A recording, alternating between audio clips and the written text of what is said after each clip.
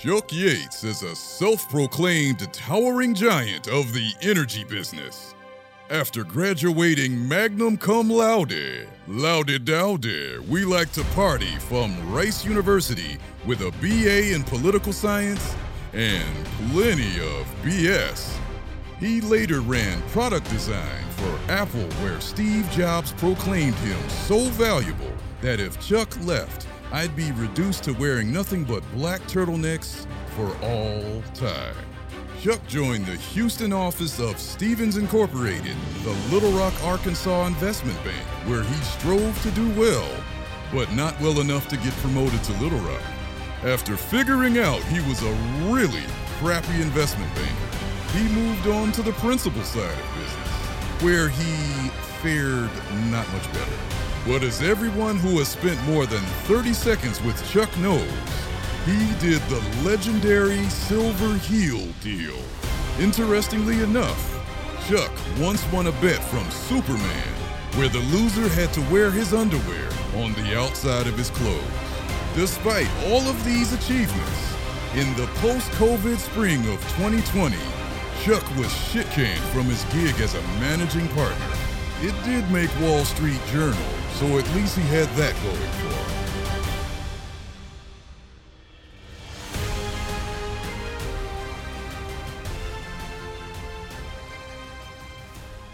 Another good story I don't think a lot of EFT is aware of, because it happened relatively early in the lifetime of EFT, whatever that is the origin of New Bid Friday with Skilling, which is the funniest thing on EFT, hands down. And I think the origin story is even funnier, frankly. So long story short, Skilling always had Mr. Skilling, which we are all aware of. And obviously New Bid Friday comes from his other account, Mrs. Skilling. But the way that other account came to be was completely accidental. And really what happened was Mr. Skilling, was kind of firing bombs like he always does. And he kind of went a little astray and ventured into Greenpeace's feed.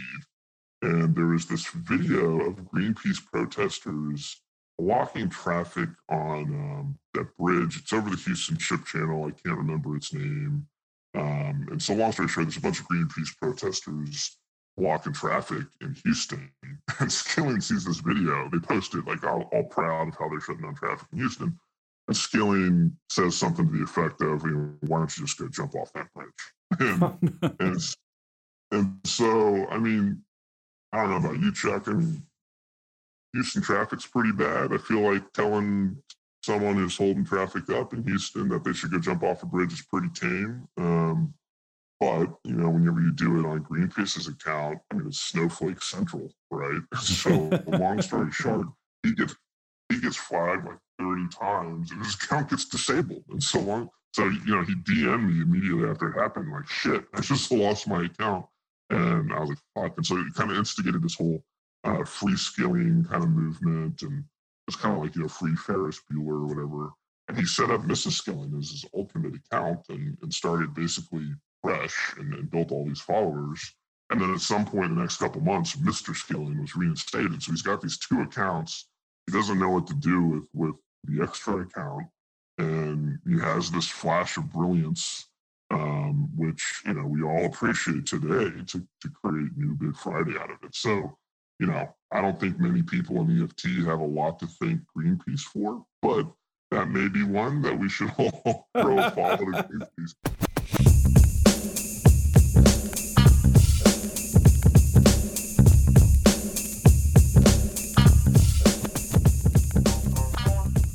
Welcome, everybody, to episode 5 of Chuck Yates Needs a Job, the podcast. Tonight, in the house, the man who needs no introduction, Energy freaking Cynic. Energy Cynic. I would give your background. I would say who you are, introduce you, but I have no clue. So welcome in. Thanks, Chuck, for having me. So let's jump right into this. I mean, you are the big dog on Energy Finance Twitter. In fact, I was DMing with some of the folks earlier, and quick draw Quick Draw Capital actually said you are the #1 draw on Energy Finance Twitter, the whole reason he's here. So tell me about Energy Finance Twitter. How'd you get involved? What does it mean to you? And thanks for that compliment, Quick Draw. I mean, there's a lot of great accounts on EFT. I got involved, I guess, early in EFT's history, but really followed ONG Credit, who pulled me in. A couple of years ago, I was curious on Twitter. There were a couple things that he had posted that pulled me in, and then I just started getting into it and tweeting, and before you know it, started getting follows and followed more people, and Skilling, I think, was there before me, and he was already kind of firing away. So I just jumped on the bandwagon, and before you know it, this thing kind of snowballed into what it is today. So it's been a great ride, a lot of fun, a lot of great talents on EFT today. It's truly remarkable how many people have joined. So I think any crown that any of us have is just there's so much more talent in the industry today, if we can call EFT an industry. And so yeah, it's been a fun ride. Now, you've been great. You're hysterical. You're really funny. I love reading your stuff. You've taken numerous shots at me, but we'll go. We'll let bygones be bygones. But that being said, you've always been fair. What are some of the funny things that have happened to you on Twitter, maybe that we're not able to read? Because obviously all of us follow you. We all see your funny tweets. Is there funny stuff going on outside of here that we need to know about? There's a lot. Yeah. I mean, I think some of the funniest things that have happened to me on EFT have taken place behind the scenes where most people can't see them. There's several good stories. I'll share a few of them.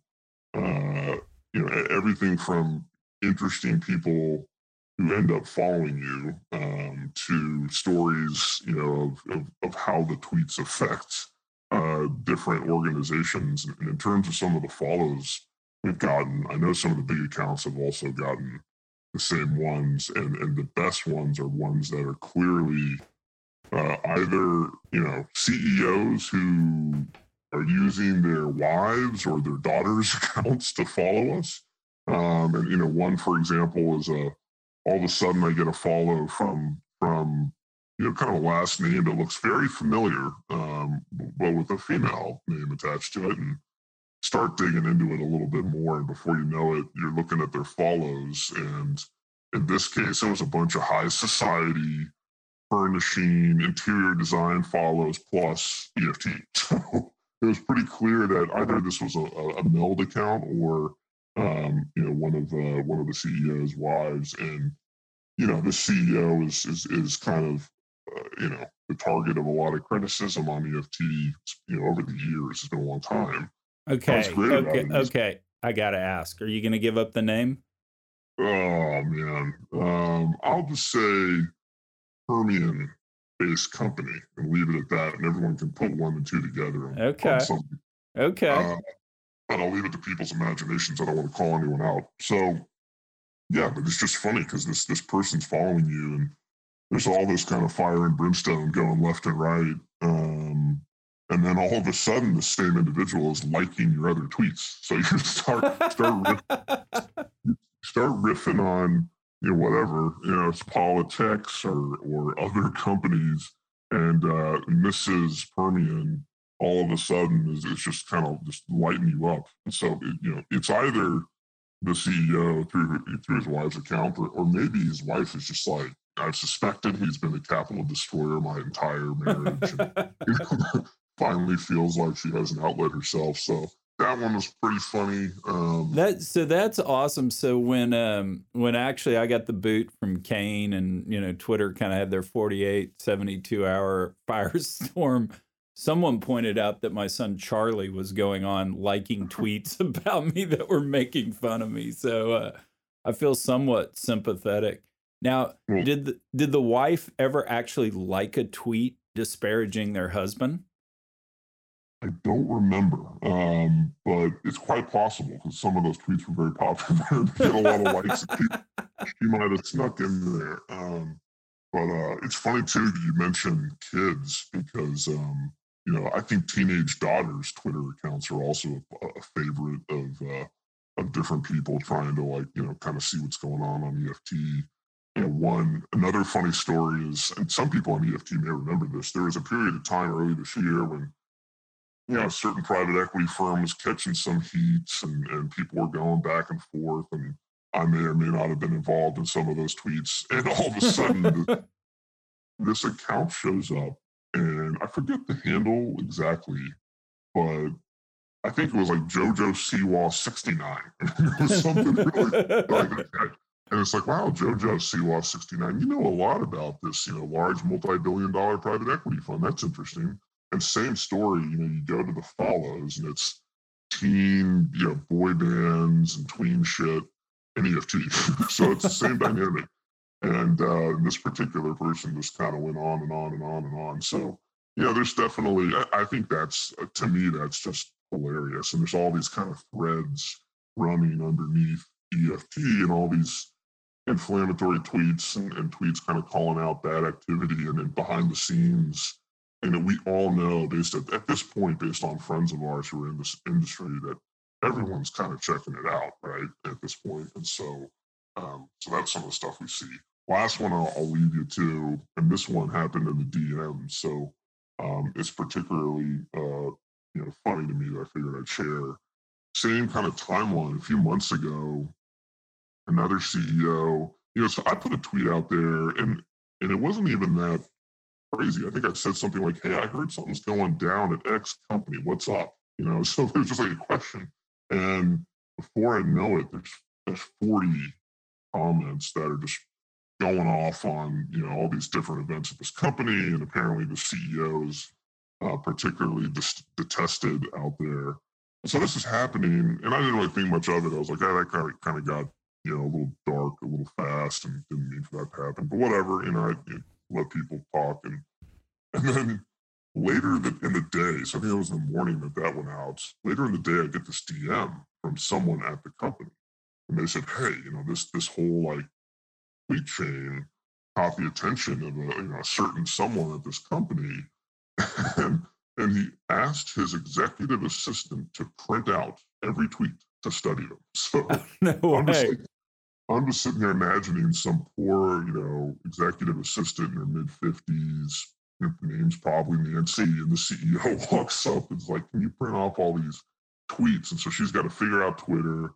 She's going through these tweets. She prints them out for him. And from what I heard through the DM, he spent an evening studying them. Probably having a glass of bourbon, trying to figure out who is Frack Slap, who is Nimble Fatty, who are these people. And to this day, I'm not convinced that that executive assistant in her mid-50s probably didn't just get an anonymous account and just continue on EFT. Who knows? There's a lot of angst at that company apparently. Oh, that's hysterical. So while we're talking funny, I've got to give you your props on this, but it's going to lead to a real question. But so Kane gives me the boot, talking about earlier, 48, 72 hours of, Twitter firestorm going on. And what was so funny about it is, I'm friends with Jewel. I think everybody knows that. And anyway, I was screenshotting each one of the tweets that mentioned her because people were, saying things like, "Oh, we would have thought you and Kane, you were meant for me," and, just spoofing on that. But anyway, I was sending tweets to her, screenshotting them, and she was just like, "Good God, Chuck, find something better to do. We're going to have to, find something for you to occupy your time besides social media." Anyway, so she jumped on Twitter and actually tweeted back to somebody's tweet. I don't know who it was, but tweeted back, "Hey guys, this is funny, but you can stop. Only I get to make fun of Chuck." And you had the best tweet because you responded to that tweet saying there are two people in energy finance Twitter. Number one, those who are shocked that Jules actually acknowledging energy finance Twitter. And then number two, the second group, people that are actually creepy Jules stalkers. And then you said the Venn diagram is Chuck Yates. So, that was funny, but and in all seriousness, during all that, the firestorm, Energy Finance Twitter was great to me. I mean, everybody was funny, they were fair. I think your other good one was, today I'm stumbling around drunk in my torn jeans in honor of Chuck Yates. But let me ask you this, in all seriousness, is it fair to be anonymous on Twitter and actually throw out the barbs you do? Yeah, it's a good question. Obviously, I think it's fair, sitting where I'm sitting, but yeah, I think the whole industry is built for promotion, right? And so you walk around all day long and you go to meetings and you just participate in the industry, and it's nonstop promotion, and there's no check on it, right? There's equity research and there's IR decks and there's employees obviously can't speak out. And so there's just this ecosystem that makes it very difficult for brutal honesty to get out there. And what I think is so great about anonymous Twitter is that it's pure, right? I mean, it's a direct kind of channel for honesty and forthright appraisal of some actions of different participants in our industry. And I think it's a good thing. I think it provokes thought and brings a lot of topics that are in the shadows to the forefront. So yeah, no, I think it has its downsides, but I think anonymous Twitter in its pure form can be a benefit. It can go too far. We've all seen it go way too far. And I think it needs to check itself, and it does check itself. And I think actually having the blend of anonymous and non-anonymous accounts like you and others probably, acts as a regulatory mechanism a little bit on the really hard kind of stuff that sometimes gets a little too dark and too difficult. So no, I think it's a good thing, but not without its downsides that we need to manage. And what I'll go ahead and say is I actually agree with that. I do think the information flow is important.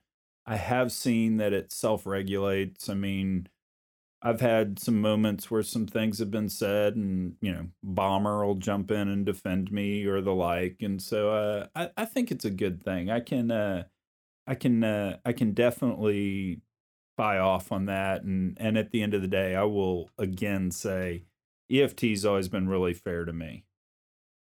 Yeah, I think with you in particular, everyone knows Chuck Yates can take a joke, and so there's a element of that if you've ever been in the crosshairs from me or others, and even if people can't, there's always, I think people are not assholes. I mean, there are assholes everywhere, but if I said something and you DM me and said, "Hey man, that was mean," or "I didn't like that," I'll take it down. And I've seen people do that a dozen times. So yeah, I think you're right. I think it's a good place. I think it's generally good natured. Everyone's here to learn. Everyone's here to have a good time, and everyone's here to grow and make our energy community better in this weird, twisted way that we've all kind of stumbled upon to do that. And I think Chuck, having you on EFT now is helpful in this regard. And I think another reason why people are jumping into EFT is like there is a lack of leadership in our industry, right? Like you look around and this is all taking place, and I don't know about you, but like I don't really see a lot of, CEOs saying like, "Don't worry, we'll get through this." Like there's not a lot of calming behavior. It's mostly like, "Yeah, shit's really bad. This is going down. I'm just gonna raid the till on the way out, and I'll see you on the other end, guys. Goodbye." It's like kind of very just, and I think that's part of the angst as well. Is people are like, "Man, like who are the people that we can look up to?" It's a very short list. I'm curious if you think of anyone that people who are in the EFT universe should look to, because I have a tough time coming up with names. Yeah, no, I mean that's actually a really good point. I mean, unfortunately, too many of our CEOs that had their great run, made their incredibly graceful exits, could be senior statesmen, came back into this and just messed it up, you know? And I'm not going to name any names, but obviously, folks know who I'm talking about. And because it was just so bad. I mean, if this were, college football, I mean, not even Barry Switzer could win in this environment. I mean, we really did have just the massive black swan on so many levels. And so you're right. It is really hard because we don't, now that you're saying that, we really don't have a lot in the way of leadership that we can look to. And I've actually felt really bad taking those 100 phone calls, talking to folks, because I don't feel like I have any good words I can give these people that I'm talking to. The one thing I have done when I have those phone calls, and this is serious, you're going to laugh when I say this, but it is serious. I started out with, can you move back in with your parents if all goes bad? And, you kind of get a laugh, you get a chuckle and all, but this really is kind of the environment when doing something entrepreneurial makes a lot of sense. I mean, because people say, if you're going to start an oil and gas company today, what would you do, Chuck? And I'd say, well, I wouldn't. But, if you're going to do it, I mean, this is really the time when somebody goes out and knocks on doors and farmlands in Kansas and buys up a bunch of working interest, or it's somebody that goes and knocks on doors in Colorado, because that might be the ugliest oil and gas environment out there, and buys up stuff and, is very disciplined, uses its own money, uses his or her own money. Maybe it's somebody that decides to figure out how to use new technology we have in such a way that they can have a competitive advantage. It was really interesting. One of the large independents that's out there, I'm really good friends with their head of strategy, and we went and had a drink, and we were talking about things. And I was talking about, because I've joined the advisory board at Cottonwood Ventures, so I am not an energy technology guy per se, but I'm kind of being drawn into it. And I'd done some of it back at Stevens 20 years ago before I joined Kane. And I was talking about, well, I'm seeing all this AI they're using to automate lifting and et cetera.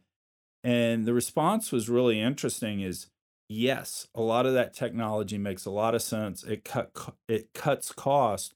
We just don't have the people to be able to implement it, because you need to have a person get immersed in it so that they can actually tell the CFO, the COO, hey, here's how we're going to use it, here's how it works, and does this. And so that's what my advice winds up being to these people that I have the discussion with. It's go do something entrepreneurial. If you can move back in with your parents, if all else fails, well, that's not the end of the world. And because I plan to move back in with my parents before I get another job. This is too cool being unemployed. But really go out and figure out some new way to do things, because at the end of the day, I mean, that's the opportunity staring you in the face. Because the old model of, let's get an engineer, a landman, a geologist together and go get a $500 million equity line of credit from a private equity shop, that's just not happening. And I really do think if you're going to be competitive going forward, you have to be able to do something, whether that's a skill, whether that's identifying deals or something. You have to be able to do something that the rest of the market can't do, or else you're not going to have a leg up. Yep.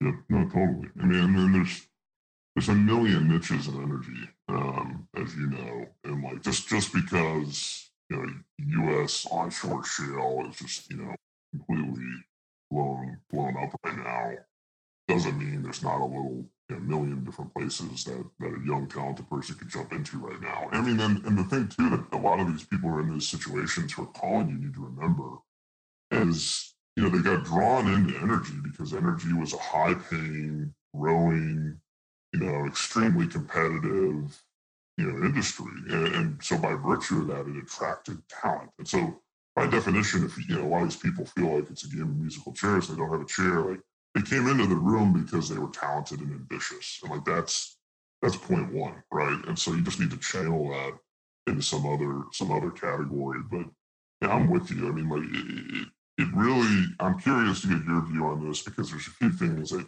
you guys talked about with BRV and Shell Unikitty that I'd love to cover. But I mean, I think where the industry stands today, I do think it's going to get significantly better. It can't not get better because, like we said, it's like the worst in a century. I mean, I think there's really no bar lower. So, I mean, at some point, it's going to turn. But I really do believe beyond some of the trends you're talking about, we're going to hit another cycle. I mean, I think we're coming out of historic bubble bursting, which I think really what people don't realize. I think it gets lost in the COVID noise.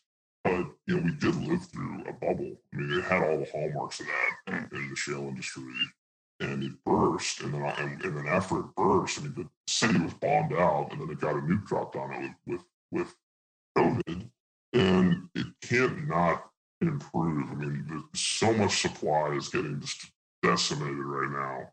And demand will recover. I mean, everyone, that's the big question. And obviously, there's a timing element to that, but it's going to get better. And so, whether it's the tech stuff you talked about or just playing the cycle, I think hanging tight, people will be generally pleased. But it can't be the same thing that people did before, like you said. Like, you're not going to go so much acreage and sell out of it. Like that model, I think, is challenged and has gone by the wayside. Yeah, I mean, there's not a reason to drill another well in the United States. I mean, I get it. We need to maintain leases, et cetera, and the like. But at the end of the day, if we were perfectly rational, we probably wouldn't drill another well in the United States, at least for a while. Because what did we do? We took 15 million barrels offline, 20 million barrels offline, kind of at the height of the COVID. And so we at least know where the first 15 to 20 million barrels of recovered demand are going to come from, is turning wells back online. And OPEC now has 7 million, 8 million a day reasons to cheat to bring it back online. But you're absolutely right. I mean, nothing cures low oil prices like low oil prices. And at the end of the day, it's just not going away. I was doing this for a while because when we were out fundraising, you'd get hit with, electric vehicles are going to take over. So I gave this speech about 5 times where you get up there and I would read headlines from the New York Times. I said, okay, let's start off with some headlines. Electric vehicles poised to take over. Electric vehicles performance so much better than the internal combustion engine. And I read like 3 or 4 of them. And then I'd run through all the stats. I'd say there are 300 million internal combustion engines in the United States. And when we look out 10 years from now, you know how many of those are going to be on the road? All of them. I mean, we build really good cars today. So when's the last time you ever said, man, that internal combustion engine just doesn't work anymore, I got to get a new car? Never. I mean, you sell your car and you can go buy a Tesla, but at the end of the day, somebody else is driving that car. And so even if Tesla captures half the market, and we sell, 7 million cars a year in the United States, 6 million of them are actually below $40,000 in price. I mean, that's 10 years from now, that's 35 million Teslas out on the road and 335 million internal combustion engines. So it's not going away anytime soon. So I'd rattle through all those stats and the Boeing and Airbus story I told earlier about not having even a patent on an electric plane and how that makes up 21% of demand. That's kind of pre-COVID. And then I'd always say, thank you very much. And I'd kind of get the polite applause and I'd walk 2 steps off and then I'd come back to the podium and I'd say, oh, by the way, the headlines I read from the New York Times, 1917, 1918, and 1919. This shit's been around for a long time. It's nothing new. So yeah, we're not going anywhere as an industry. And if you love the industry, then you should stay in it. I mean, that's the other thing I say on these phone calls. I'm like, if you love it, I mean, there are no better people. I honestly believe that there are no better people in the world than oil and gas folks, and so you should stay in it. It's just a question of figuring out different way to do something, take a fresh set of eyes to it, figure it out, and figure out what your advantage is going to be, and then that's what you can do with it. Yeah. I completely agree on the electric car point. I mean, some of the stuff. I mean, we saw so much. The amazing thing about energy is we saw so much ridiculous behavior at the peak, and we saw all the, kind of peak of the market, 8 zones, 12 volts per section. We saw all these kind of narratives being spun, and you look at the electric car market today, and you're like, yeah, that looks familiar. Like the way things are portrayed, and all these hockey stick kind of projections. I mean, because it's so fresh for all of us. I think you look at it, and not only does it feel like an existential threat, it's also like you're very skeptical by virtue of the fact that you just kind of lived through a similar narrative spin, which ended up not being true. And I think it's crazy to not believe that over time we're going to transition. But the other thing, all these people cite like electric cars getting cheaper and cheaper, and they have, but an electric car is not a semiconductor. It doesn't just get massively cheaper due to manufacturing over time. It is a car. Fundamentally, it's made of steel and a battery and has all these other components. And, you really just think through the logic of it. You're like, listen, if the market share is even, 25% of what people are claiming, the price for lithium is going to explode, and the price for cobalt is going to explode, and all these components that are just going to go up in price, and this whole, it's just going to be so cost competitive. People, just won't be able to resist. I just don't think that's going to play out how people think it's going to play out. And even beyond that, it's hard to replace a fleet the size of what we have in the U.S. and in other countries, not to mention developing countries, right? So I'm with you. It's not to say it's not going to sunset. And if I'm 27 looking at the future, I'm going to be thinking about other things because, there's only so many cycles left. But, there's room to run. It's not immediate. It feels like it today, and it's in your face every day. But what's happening in the news and what's happening with, the stock prices for Nikola and all these just crazy, EV manufacturers, that is completely, those companies haven't generated any revenue, right? And so, it's completely detached from what's happening on the ground. So people just have to remember that, just have to pause and reflect and say, this is going to take some time. I would periodically just kind of write speeches when things would hit me because I'd get stuck having to give a speech here, speech there.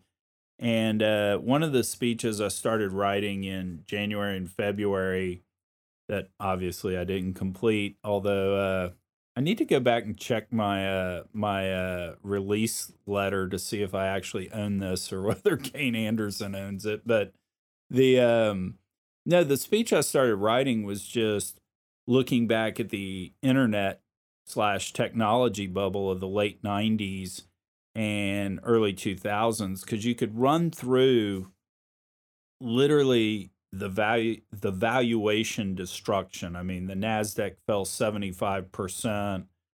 At one point there were 44 internet companies worth 15 billion or more. You could tick through all of the venture capital that was destroyed during that period, and it was just horrific. I mean, I don't know if you lived through that. 90s random consultant thinks you're really, really old, but anyway, I don't know if you lived through all that. I mean, the valuation destruction was amazing, and you got the whole thing about the death of technology. But if you strip that aside and just looked at the operating statistics, number of websites, number of e-commerce trades done, if you looked at the speed of broadband, etc., I mean, all of that stuff was up and to the right. I mean, it was literally doubling kind of every 6 months, the number of, Wi-Fi connections you had, etc. And so technology didn't die just because a lot of value was destroyed.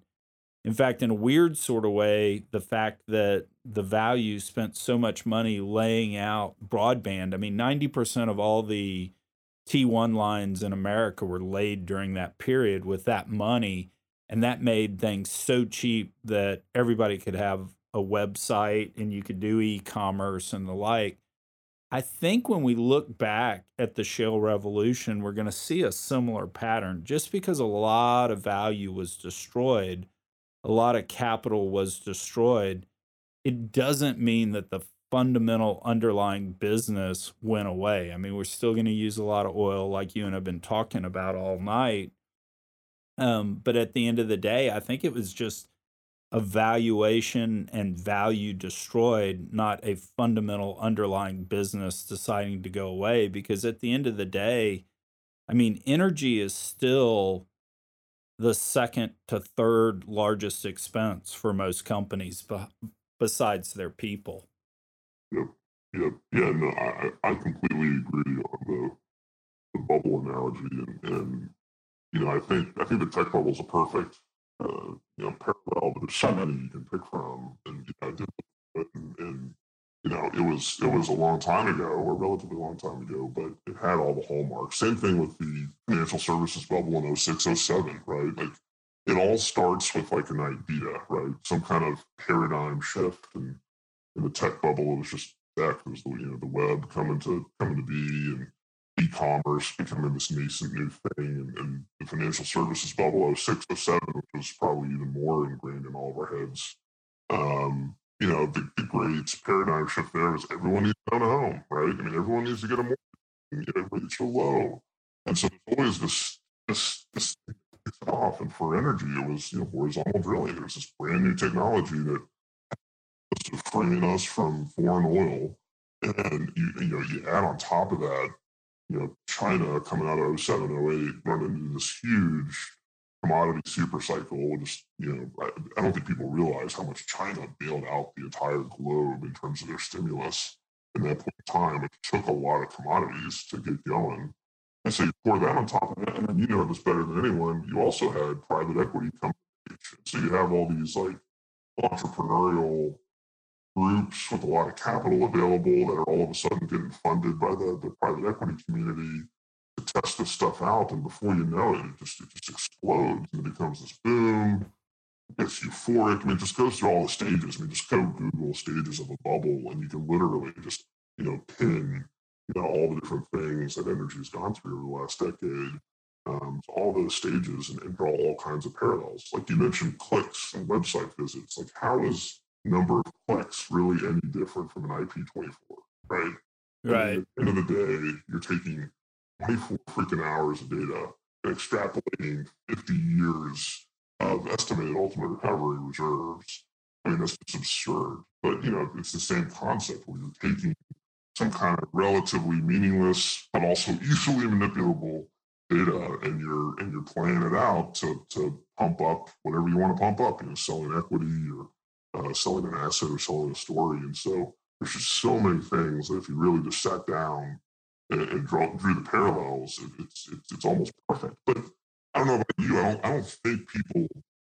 don't think that's a broadly recognized fact. Like, I don't think people generally view what we lived through as a bubble, even though I think it very much was. Like, I think the epitaph for shale gets blown up with COVID, but it was really kind of popping well before that. And so that's one big thing that I think people just need to remember. And to your point, coming out of that, there's a lot of great companies, and people are going to learn things. And Amazon went down, I forget, 95% coming out of the tech bubble.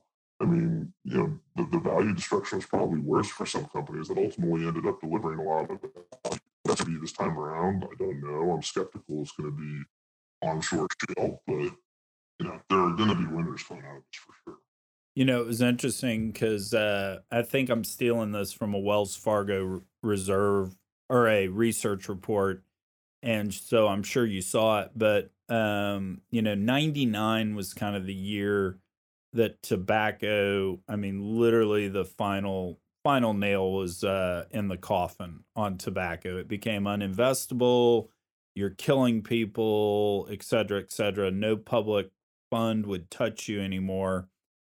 And at that point, tobacco kind of had to look itself in the mirror and say, we have no more access to capital, et cetera. What do we do? And they really morphed into cutting costs, distributing capital, and all. And if you look at the asset categories from 99 to 2019, kind of pre-COVID, literally the best performing asset class was tobacco. They were up 10x just because they had no more access to capital. They had to run good businesses, et cetera. And so I think we're kind of staring at that moment in the E&P world is, all right, we've got to run good businesses. We've got to look at every cost. We've got to figure out how we do this, how we send money back to shareholders, because there is not this magical pot left there anymore. I mean, people keep saying, well, when we get back to 80, we'll get all this money, we can go drill again. I don't think that happens. I really do think we've pissed off the world enough that magic pot of money is not coming back. And so I think we're going to have to figure out how to live within our means. We're going to have to figure out how to create value. And it is a much longer road to hoe to get back in the good graces of investors than I think anyone truly appreciates. And so kind of with that, just to make this thing a little more interesting, I'd love to know, Energy Cynic, what PE guy pissed in your Wheaties one morning? What do you have against PE?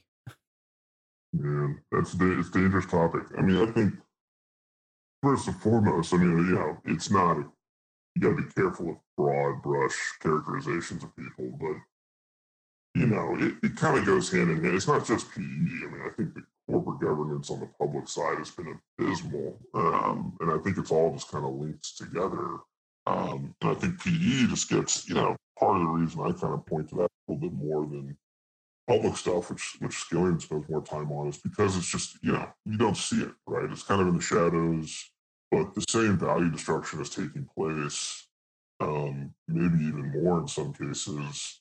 And there's even less of an opportunity for accountability, because if you think governance is bad for a public company, like, what is governance for a private equity fund?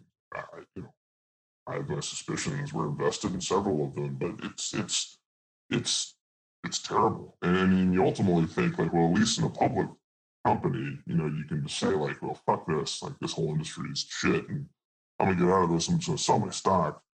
What do you do if you're a private equity investor? And then you think about that, the category of investors is pensions, and the ultimate people who are taking the hit are people with the least amount of knowledge on it. So it's the murkiness of it that kind of, I won't say it pisses me off, and it frustrates the shit out of me. I guess that's pissing me off. But yeah, it's very, it's just so dark and so messed up. And then the accountability channels are so bad. It just drives me batty. And then you can't not be in this industry and not know a lot of people. Like I said, I used to work in private equity, know a lot of people from my past. You're still plugged in. You're seeing some of the stuff in your portfolio, and you're seeing these, portfolio companies getting just destroyed, fired, all these people losing their jobs.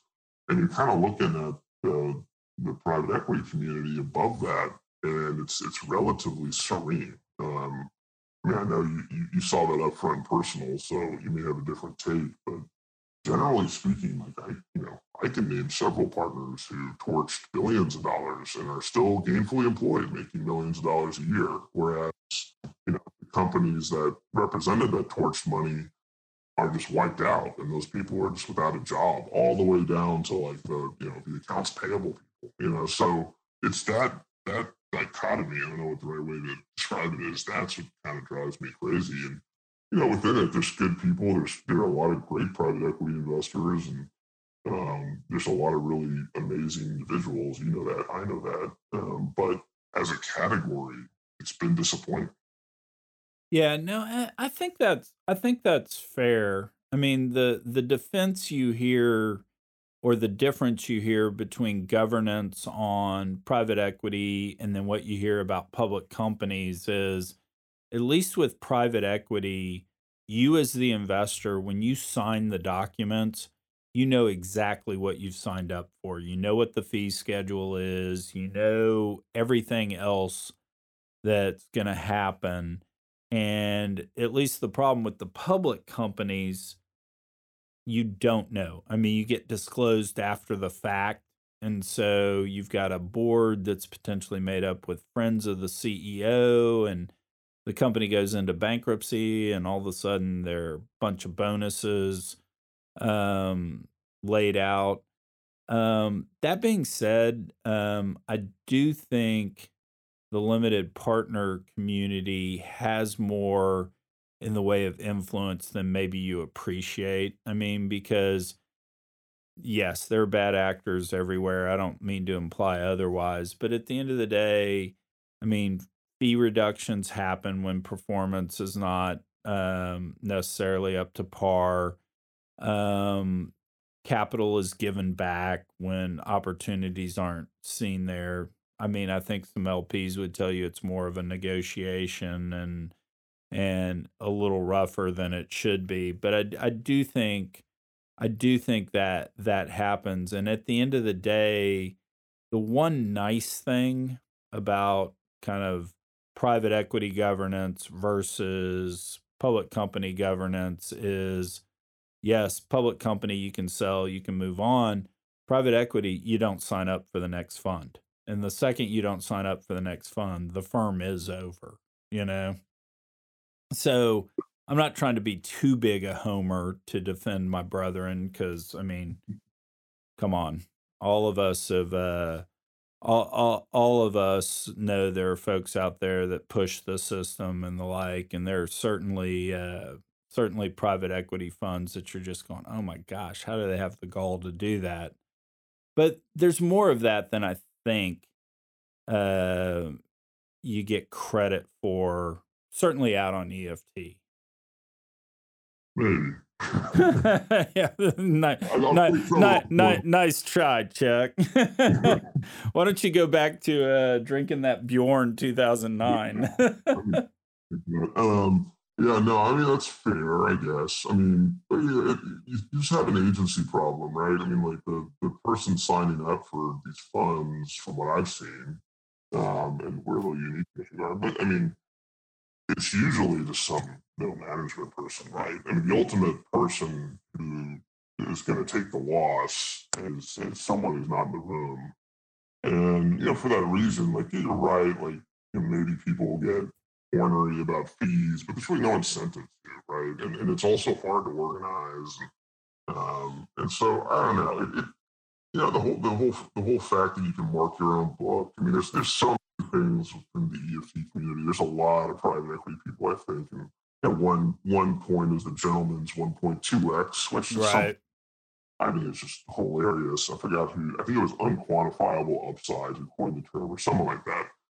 And for people who aren't familiar with that, I mean, if you're a private equity fund, you mark your own book to share with your investors, and it's kind of like giving yourself your own grade. It's like, I'm really good at calculus this semester. I'm a little paunchy. Athletics, I'm going to give myself a B minus. But it's all kind of whatever. I mean, you and I both know it's like a little bit soft, and I think the gentleman's 1.2x comes from, like, you have a historic bombing out of the whole sector. Valuation is just imploding, and you get your quarterly report, and you're like, okay, let's see what's going on. This is going to be ugly. You're like, it went from 1.2 to 1.1. It's just like, so I think it's stuff like that. That really irks me. And then, I mean, it's just this two world system that you see where you know better. I mean, the smash codes is the term that gets thrown around, and all these kind of mergers and portfolio companies. At the end of the day, like, part of the appeal of private equity too is that you have control, right? Like that's the pitch, is that we're going to give you a more defined investment, that we control the board, everything is in our control. And so, we're on board with every decision. And despite that, it hits the fan. Like, you kind of look around, you start seeing bodies stacked up. It's not private equity bodies, which, it is what it is. But I think that's another thing that really gets to a lot of people. And I think, Shale Unikitty was harping on it pretty hard He might have been between his ninth and 10th or 12th White Claw, but it's a really tough system for people because at the end of the day, you enforce G&A cuts or you lay off a whole company of people because an asset underperformed. I've said this before, you've got accountants losing their jobs and then they have no alternative. And these are people that are making, 60, 70K a year and they've been doing well for the last decade and they're getting blown out. And the ultimate people who are on the board who made the decisions are kind of safe, and if not safe, still making a ton of money. And so it's stuff like that where you're just like, okay, this is a little absurd. We're going to call this out, but like you said, I mean, there's reasons it exists how it exists, and I recognize that. I think people should recognize that, but it doesn't mean that we can't be softer with it. It doesn't mean that I think we all want people in the private equity community to step up a little bit more and be like, listen, we get it. This is absurd, and we're going to do something to try to address that. So I think if there's a goal to the criticism, I think that would be it. And I think that's fair. I think when you had private equity funds marking their equity at an uplift when the debt associated with those companies was trading at a discount to par. I mean, come on. I mean, that's, making the story that, well, I can buy the debt back in cheaper. That means my equity's worth more. I mean, that's BS. And that's a fair criticism. I'll tell you my view of LPs is they were a lot more skeptical of that. So I don't know that the gentleman's 1.2 really influenced folks as much as someone might think.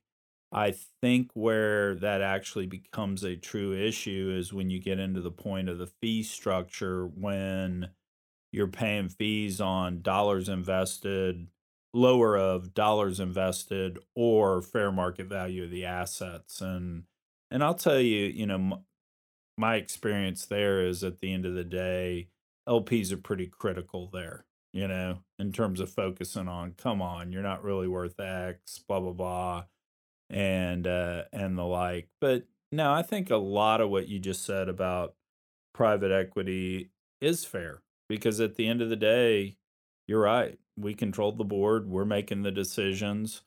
The fact not to sell for 1.5 times your money because you're holding out for a 2X for whatever reason, and you should have taken the 1.5 because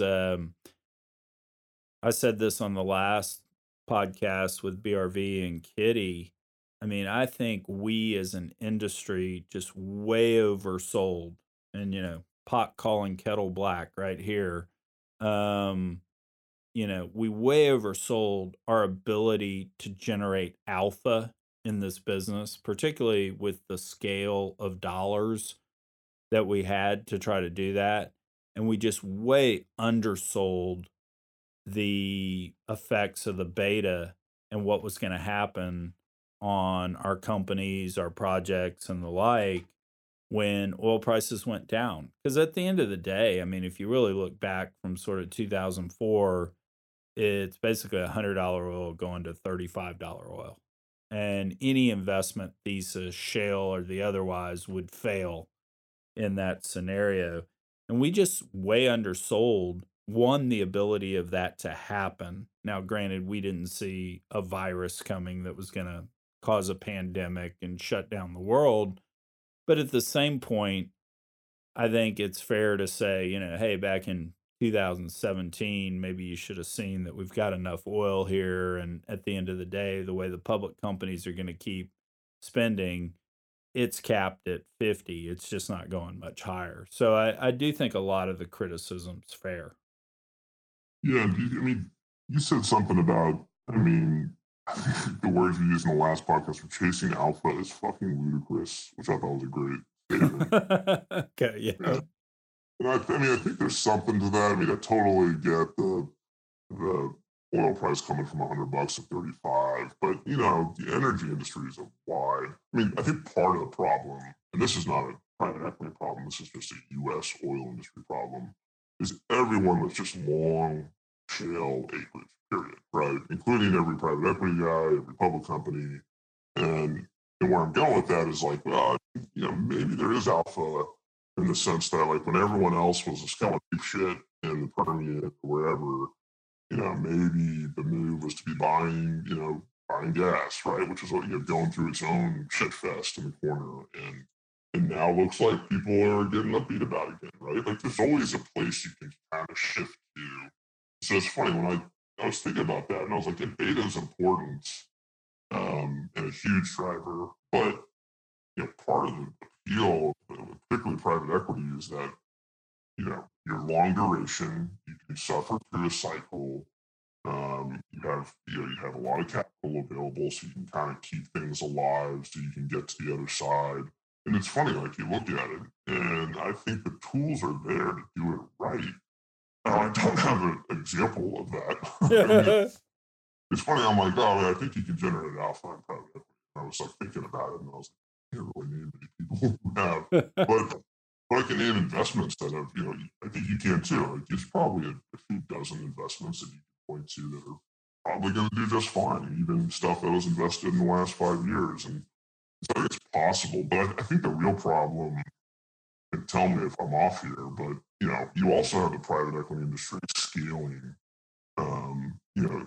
fund size into a massive super cycle, right? Like, it kind of comes to be in the early 2000s, kind of when I was playing in it. And, it's just kind of growing and growing and growing. And then, everyone's getting bigger and bigger funds because it's hard not to admit that the fee streams attached to these things are huge. And, you want to be a super successful private equity person, go from a $500 million fund size to a $5 billion fund size.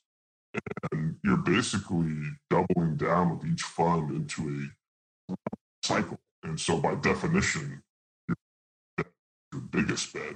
And you hit a cycle and you get crushed. And then you hit the mother of all cycles, which is what we're doing right now. And so you do wonder, it's like, well, if someone, again, I can't point to anyone who did this, but if someone got started early and just kind of plodded along and said, I got $1 billion fund after $1 billion fund, or whatever the number was, and was a little bit more artful on how they managed this, could they have been the outlier? I don't think maybe. And I don't know if you have a view on that. But well, I mean, I think what people would say was that was Ellie Simmons at SCF. I mean, Ellie always kind of capped fund sizes and played with smaller funds because he felt like the opportunities were better. And I don't know his returns. I've never been an LP there, but at least that's kind of the feedback you heard from investors was, Ellie just kind of always managed the size. The other thing that was tough, and this is what I kind of struggled with looking at it, is we kept talking about the fund size getting bigger and all that. If you looked at when I joined Kane, which was right at the end of Energy Fund 1, our average well cost $600,000 to drill. It was a vertical with a one-stage frac. At the end, you're drilling a $10 million well. It's got 92 stages in the frac and the like, and you paid whatever you paid for the acreage. And so to some degree, just the cost of poker went up because of the concentration issue. And you're sitting there going, all right, well, if every fund should be 12 to 15 companies, how much does a company need? Well, back in 2001, when I joined Kane, 20, 30, $40 million might be appropriate to be able to play. It would have been foolhardy to try to lease acreage and drill one test well, because that's about what $40 million would get you. Because I'll tell you this, every first well we drilled, even Silverhill, which was, one of the best deals we ever did, you couldn't tell anything from that first well. And so, on one hand, I get the whole point. You're getting a bigger fund, you get more in the way of fees, but the price of poker just to play the game went up dramatically. And I think the other thing that happened too during that period, and again, I don't want to sound too much like a homer for the oil and gas private equity world, but you went into a period where institutions, endowments, pension funds said, we want, let's make up a percent, 10% of our portfolio allocated to energy. And that's just a lot of money. When you look across all the pension funds, all the endowments in America and the like. And so even though energy is way underperformed, if you look at the portfolios of all of these entities, they've actually done really well versus kind of historical norms. If you want to measure returns against, the stock market, returns against debt and the like. And I think at least part of it, and we can probably have some EFT guys out there that are quant jocks go crunch these numbers, but I mean, Amazon went on its run because oil was at 40. I mean, the reason they can deliver at home and the reason they can move products overnight all around the country is because of lower energy prices. If oil had been at $100 and I'd been throwing up 3x funds all during that period, I guarantee you Amazon would not have run like it had. Apple would not have run like it had, because at the end of the day, Apple's got to move its products all across America. It takes a lot of energy to build iPhones and the like. And so I think at least part of the 90% of the portfolio that wasn't energy performed really well because of the low energy prices we generated for folks. Because we were, I mean, take away, did we generate returns for people and did we make money? We did some really great things in terms of lowering energy costs in the world. And so I think that's another thing that I think gets missed, particularly, and I hate to talk bad about EFT, but I think it gets missed on EFT that ultimately these investors had a portfolio. They made a very rational choice to have certain percentages here and there, and for the most part, their portfolios have performed really well despite energy. But I can't help believe that low energy prices wasn't part of that performance. Yeah, I mean, I can see that argument. I think it's interesting. Hey, I believed it the whole time I was saying it. I mean, effectively, yeah, what you're saying is basically our investor dollars subsidize, cheaper oil and gas prices, which just benefited, the benefits manifested themselves in other ways, which probably true, but it's also kind of belies the point that we were making earlier on this thing being a little bit of a distorting effect on the supply curve for oil, right? You had all this capital being force-fed into the system, right? It's kind of from private equity, like you said, where people are like, I want to get 10% allocated to energy. It's coming from the public equity markets, from the credit markets, and just left and right capital just flooding into this massive growth in the oil and gas industry driven by shale. And unlike other bubbles, like we were talking about the bubble concept earlier, the tech bubble, valuations can go just explosive and do whatever in stock prices, but that's just unmoored from reality, right? It doesn't really manifest itself on the ground.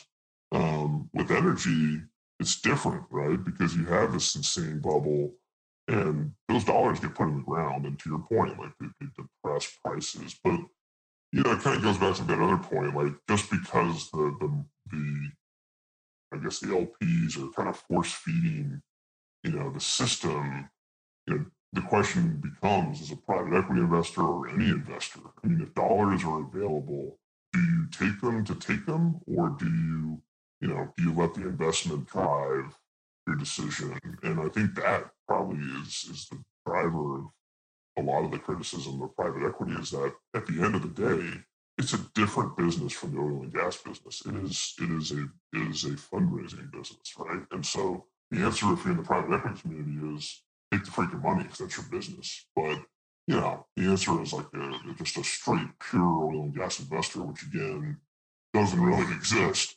The answer is, well, I'm just going to wait until I see the right investment opportunity, and you see it happening again, not to jump around, but I mean, look at all the energy transition pivots, right? Like people are trying to raise money in that category. I don't think because they think they can make money in that category. I think they're raising money there because money is available in that pocket, and it's more of an existential decision. Existential. No, I think you're exactly right there. I mean, that's one of the things that I've told myself is I never want to work for a money management firm. When you view the monthly financials and it's your profit and loss as a money management business versus, okay, we invested money and what did we get? You know, are people making money and the like? I agree with you 100% there because I do think too many people sit around and view themselves as a money management firm and not quote unquote investors. And so I've kind of said that to myself that no matter what happens to me the rest of my career, I am never going to work for a money management firm because at the end of the day, I do think you're right. You know, incentives get distorted when it's, oh, I can take this money and I can go invest in energy transition because my 2 cents worth looking at that is way more money chasing the number of opportunities that are truly out there. And to the extent all the money that wants to invest in that space gets invested, I mean, we're not even talking Series A level risk. We're talking pre Series A level risk in terms of real venture type stuff's going to get invested in. And that's just the toughest thing to invest in out there. So I agree with you there 100%.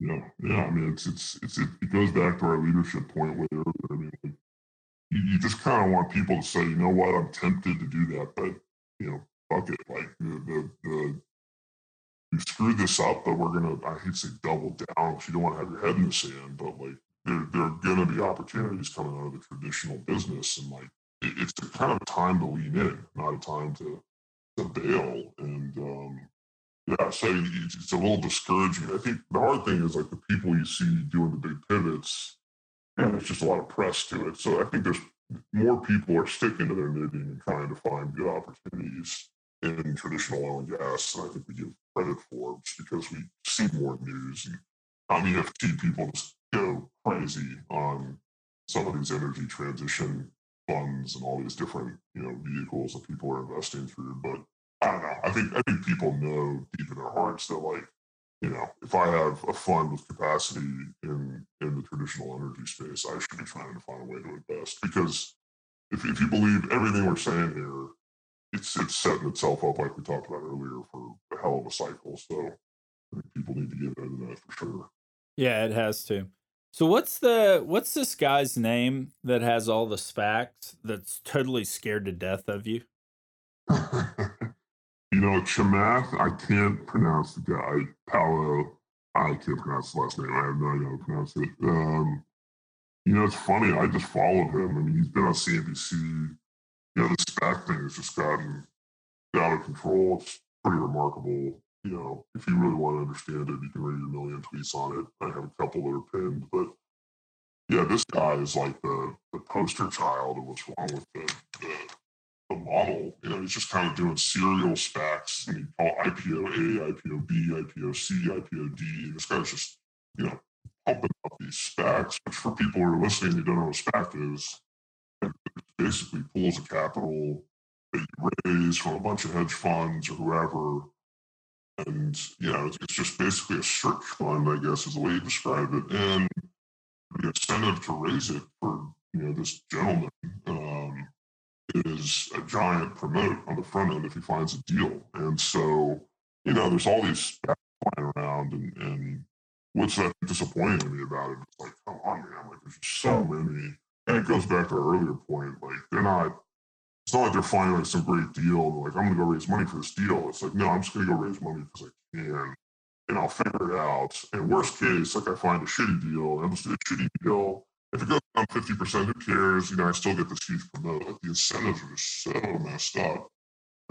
It's just it's almost like a key ingredient for frenzy. And I think it's just backed for the tech industry, which is going through its own frenzy right now.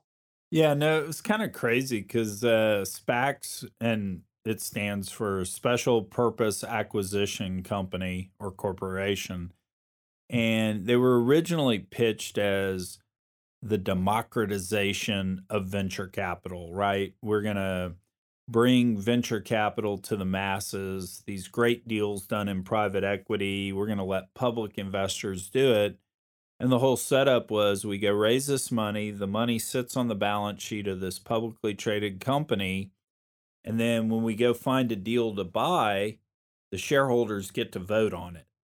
And it really isn't fundamentally any different than a regular S1 IPO process, right? Because you've got to when a SPAC buys something, it's got to go file the S4, which no different really than an S1. It gives the investors all the information, and then they need to vote on whether they want to do the deal or not. And I'm actually really cynical on SPACs because I think it was at least originally set up by investors, private equity, venture capital type investors to really be the way that we get the banks to stop charging us 7% for an IPO. Instead, we're going to make them pay, we're going to pay 2.5% or 3%. And then if we're able to successfully de-SPACify, i.e. buy an asset or buy a company, then we'll pay them a little bit more. I think it was actually set up by the investing community to try to get banking fees down. And then the flip side is the bankers almost turned it against venture capital funds and private equity funds and said, hey guys, we're just going to go do a whole lot of these. And instead of you guys getting to invest in these companies, they're going to go public through these SPACs. So I think it's been kind of a pissing match between the investing community and the investment banks that take people public. But you're right. I mean, if you dig into the returns, it's ridiculous. I think the average IPO, traditional IPO S1 process that folks go through versus SPAC returns is like minus 18% delta. So, I mean, SPACs just perform horribly over time. And it's exactly what you said. I mean, whoever sponsors the SPAC, all they did was put up the money to pay for the fees, but they get, whatever the promote is, 20% of the ups if a deal gets done. So all they've got to do is go convince investors that this is a good deal, and it's just been a mess. So I've been shocked at the number of SPACs that have been done.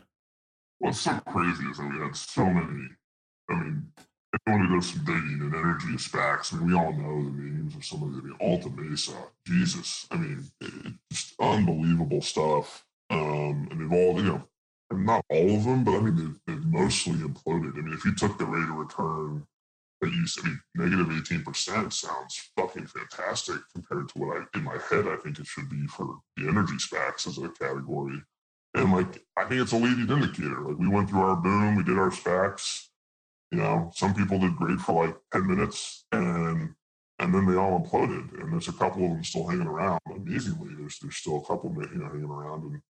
And they're kind of set up to fail because of these misaligned incentives. Now, I think there's legitimate SPACs out there. Again, you can't paint them all with a broad brush. And there's some people who are doing them who are legitimate investors who are just doing what's right for their shareholders or whatever. But you can't not notice a list of people raising SPACs in the summer of 2020 and be like, this is like a fucking Star Wars cantina of just aliens, weird people, brother, and a guy from Moneyball. I mean, it was every day. There's a new Paul Ryan has a SPAC. I mean, yeah, sponsored by Mitt Romney's family office. You're just like, wow. And And it just goes on and on. It just doesn't end. Like you're like, well, that can't get any more stupid than that. And then like next day, there's another fucking SPAC. And it just got to a point where it just got so absurd. And what's silly about it, even beyond like the alignment issues that will probably lead to a lot of problems, which of course this guy, the Silicon Valley guy, didn't want to debate. I mean, he kind of just, I slapped him a little bit with a tweet like I do sometimes, and he was like, "Show your work," and he just really didn't know who he was tangling with, so I just started like throwing him around, and he kind of headed for the hills, like you said. But I mean, these guys know what they're doing. I mean, I think fundamentally, deep down, everyone knows what they're doing. Incentives are clearly there, and it's going to end poorly. But what's so depressing about it, that, it's 2020. You're in the middle of a freaking pandemic. Like everyone's locked in their houses, and there's nothing about this year that has made sense to me. I don't know about you, but the stock market all-time highs. Like what the fuck's going on? But in the middle of all these things, this group of people, all these characters we just talked about, instead of like helping their common man, I don't know, just stepping up a little bit, being, taking a leadership role in some way, they decided like, I'm gonna raise a SPAC. That's what I'm gonna do. I'm gonna go raise a SPAC. It has this weird structure. I mean, that to me, not to be overly principled. Like I'm an imperfect person, but you and I both know like everyone raising these things is already extremely wealthy for the most part, right? And so it's like, really, like, that's what you're gonna do? This, it just rubs me the wrong way. Yeah, no, that was actually one of the biggest compliments that I got out on Twitter, and it wasn't you that said it. Oh no, it actually was you that said it. It was part of that. It was part of that whole rant you had about me. You said, because one of my LPs actually said, I don't get the fascination with Chuck Yates. What are why is everybody talking about him on Twitter? And you actually tweeted back, he hangs with Jewel, but that's it. And I was like, yeah, true enough. And he goes, and then voted most likely in the energy business to wake up in a bathtub full of ice with one kidney. But to his credit, he didn't sell out and do a SPAC. So credit where it's due. Yeah, well, I appreciate that.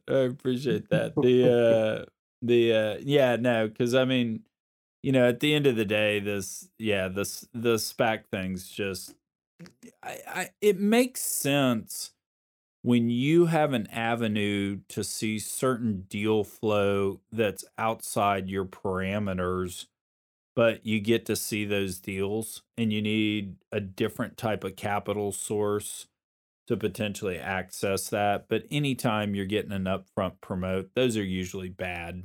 I mean, the promote structure needs to be that when the investors get their money back and some sort of return, them being we'll back into the profits, and that would make it, I think, a better, more fair type system. So this guy won't debate you. Yeah, I guess not. I mean, I'm thinking about taking it to the next level. I'm not sure how I'm going to do that. I'll probably taunt him again at some point. I don't know. I might write out some of this stuff, but yeah, I mean, you saw. I mean, I said, okay, I'll debate you in some format. And he just kind of disappeared. And it's funny, if you go check him out, it's like right now he's on a campaign. I guess CNBC is always pumping him up, which is its own ridiculous, whatever. CNBC just all the worst shit I feel like gets pumped on there. And I guess they are, maybe they said something to him that pissed him off. I don't know what it is, but all of a sudden he's like, you know what? I want to host my own Q&A sessions, not on CNBC. I don't want them asking me questions. So clearly, I think he's probably under some heat. And I don't think he probably wants to have this conversation. But whatever. I mean, that's the great thing about Twitter is you can kind of keep poking people until they block you or, whatever, escalate it. You can kind of always be there as a voice, which is, I got a lot of DMs, and it kind of freaked me out because after we had that back and forth, some of his investors in the SPACs, I think, DM'd me like, "Well, what do you mean?" And I was like, "I'm not going to go through these long explanations. You can see for yourself with what we posted, but you start understanding the mentality of these people. Like, oh yeah, well, I invested in Nikola, and that one was really cool, and I made a bunch of money, and so maybe you're right. Maybe I should put a little bit less money in the next one. Like, no, how about you just try none? And you start going into the mentality of some of these people, and you're just, oh my god, you start to get a sense for who's buying this shit, and it's a little bit scary, And so you try your best to guide them, but not be too disrespectful. Be like, oh, you'll be okay.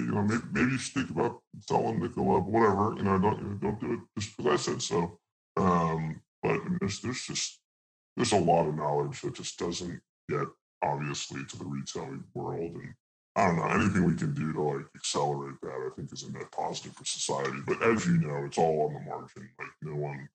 No one's really going to change their behavior because a handful of retail investors are more informed than others. So it's kind of yelling in the wind, but whatever, it's fun.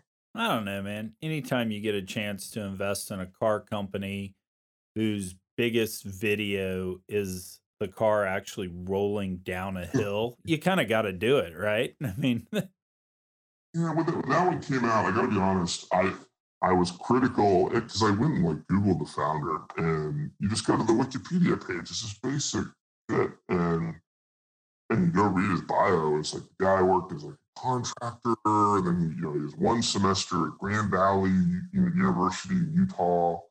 He dropped out, and you're just this doesn't add up. This is weird. This guy is running a $27 billion electric truck company. What?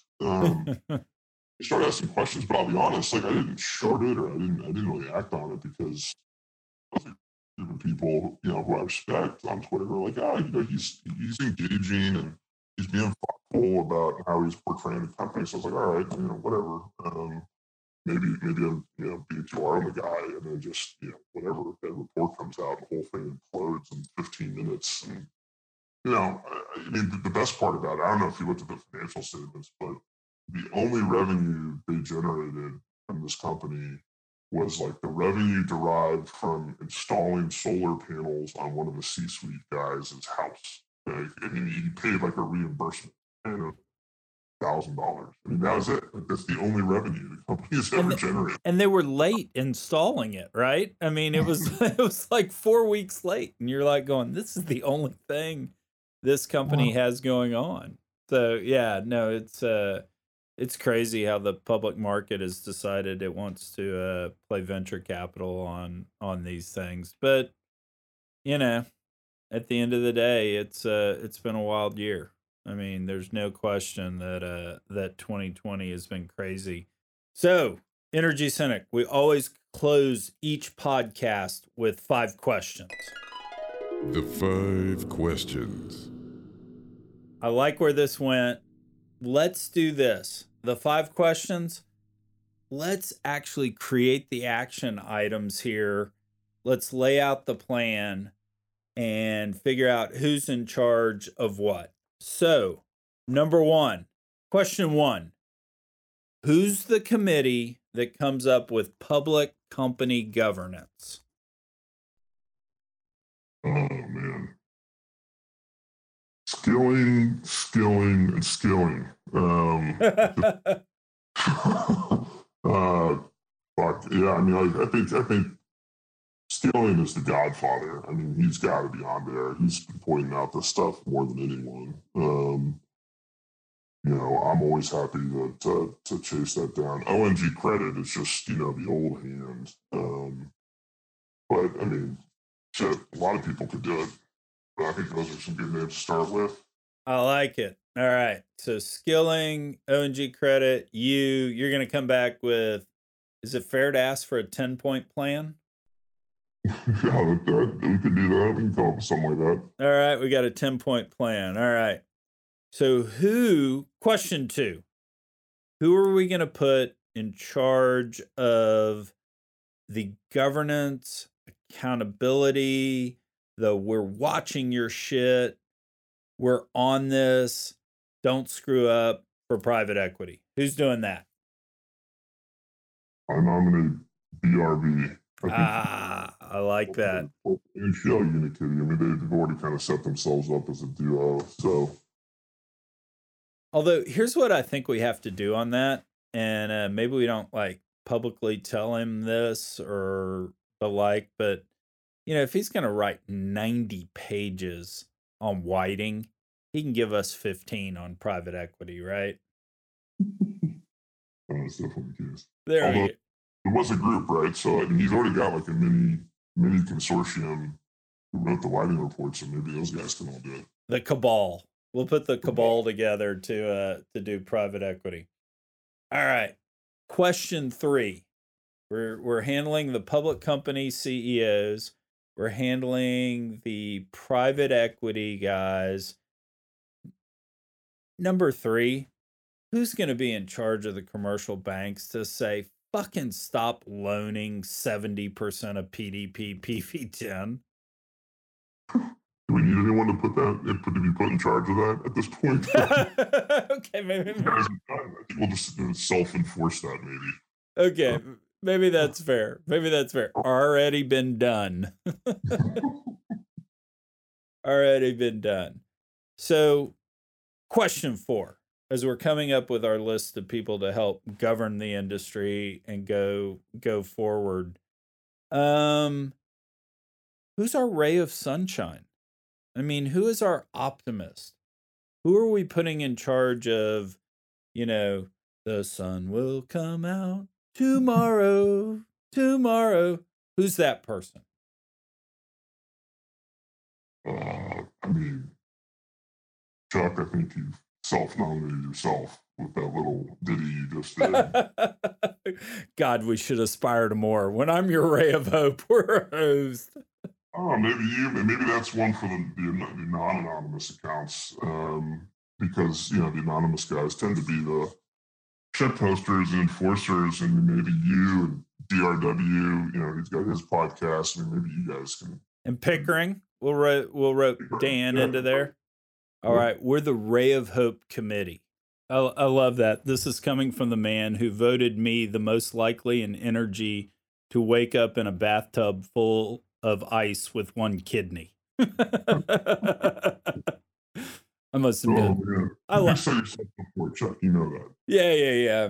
And I'm not sure it hadn't happened. I look back periodically for scar marks. Oh, okay, wasn't that bad a night, and I'm still got my kidneys. I like that. So, question 5, as we're laying out how we're changing the world and how we're coming through all this, what in the hell are we going to do with Quick Draw? You got to have him on the podcast, man. You need to have liberal representation. You need to get someone from the Northeast. We got to have diversity of thought. So get him on here. I think he'd be a fun one to have a conversation with, and my respect goes to him as well. So, but once he's on here, I mean, I don't know. I can't promise what's going to happen after that to you, Quick Draw, in terms of the community response. But yeah, man, he'd be a good one. That's awesome. Good deal. Well, Energy Cynic, you are very awesome to have come on tonight. I really enjoyed this. It's cool getting to visit with you, because it's always fun, tweeting back and forth, but getting a whole, hour and a half, 2 hours with you is awesome. Yeah, that was my pleasure. Thanks for doing it. It was a little bit more serious. I probably should have drank a little bit more. But it was a lot of fun. I'm glad we went down some of these rabbit holes, and love to do it again. But yeah, no, thanks for doing this, Chuck. It's fun. It's fun getting all the anonymous accounts on here and getting a voice, and I think everybody appreciates what you're doing. So no, it was very cool. We do have to close this though with I don't know what caused you on June 30th to just because you and I had not been going back and forth on Twitter or anything, but you just randomly tweeted out a guy who took a bunch of condoms, taped them together, and created a shirt out of it. And he had blue jean shorts on it that were hanging down so that you could actually see that he was wearing a thong. And you tweeted that picture out and you said, I saw a nimble fatty in Colorado. And the weirdest, scariest thing about that is I was actually in Colorado at the time. And so I was like going, oh my God.